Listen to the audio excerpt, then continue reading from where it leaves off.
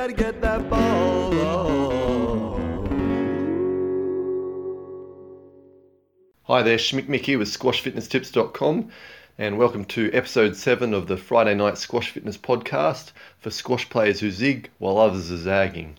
So it's 20th of March 2020, and we're kind of right in the middle of the coronavirus pandemic. I'm here in Turkey. My family and I have been at home all week. We've gone out once to get some food. We're stocked up for another couple of weeks. There's rumours of a government lockdown starting from tomorrow. Obviously Italy's not going too well, and everywhere around the world people should be taking precautions. Some people are not, unfortunately, but my family and I are here at home, and I've been making the most of the time here. I've been exercising and writing and making videos. I'm up to day 12 of the 30-day 1,000 squash lunge challenge. So I'm doing 1,000 lunges every day. So I've done 12,000 lunges so far, and I'm feeling great. A couple of days ago I had a really tough day, just struggled through, and I was thinking possibly I'd split up the next day into 2 sets of 500 lunges. But then the next day I was feeling great, and then today something really strange happened where my legs were just moving by themselves. I literally couldn't feel muscle fatigue. It felt quite ecstatic, to be honest. So I'm really happy with that, and I think I'm going to be able to persist all the way through for 30 days.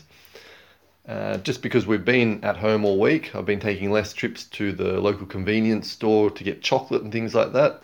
So I'm actually eating less and just having, 2 main meals throughout the day and drinking more water.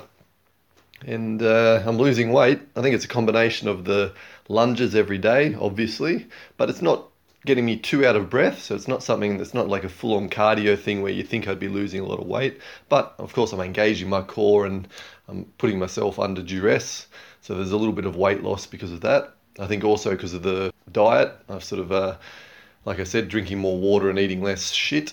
But I go back to what I said last couple of weeks. I think to make changes like this, you need to have the exercise first. That's a mental thing. You just got to get up and do something, and from that your body will want to eat more healthy. So today, for example, just before I did the 1,000 lunges, just mentally I wasn't quite there. As I said, physically I wasn't thinking, I can't do this physically, but mentally it was like, another 40-50 minutes of lunges. But then something in my mind just clicked, and I thought, right, just do it. Let's get up and do it. And as I said, I had a great session. Really felt great. Squash fitness or changing your diet, it's all in the head. You've got to make the change, the decision, just to do it. I mean, I know how it is sometimes. Starting out can be the most difficult because you've got no momentum. Whether you've put on weight or you just physically, your muscles aren't as strong as you think they used to be, or maybe you don't have the same motivation. Whatever the reason is, sometimes it can be difficult at the start. But you've just got to make that decision. I'm going to do something. Do something. For example, before I started the lunges, as you know, I was just doing a lot of limbering and stretching, a couple of squash core foundation workouts, but nothing really strenuous, for even nothing longer than 15 minutes, definitely not.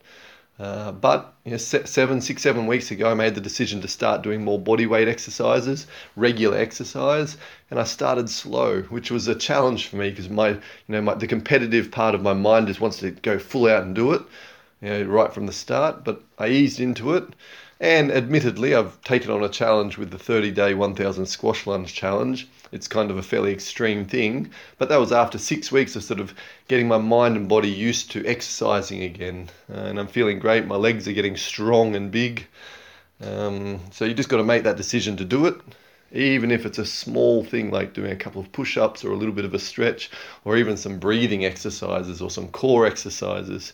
You can just find something. It's a couple of minutes every day, and then next day you can do a little bit more, next day a little bit more.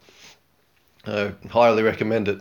I wish I had not given such a big break over the last couple of years, but I did, and that's where I'm at, and that was one of my challenges starting up again, not falling into regret or sort of feeling like I've lost it, quote unquote.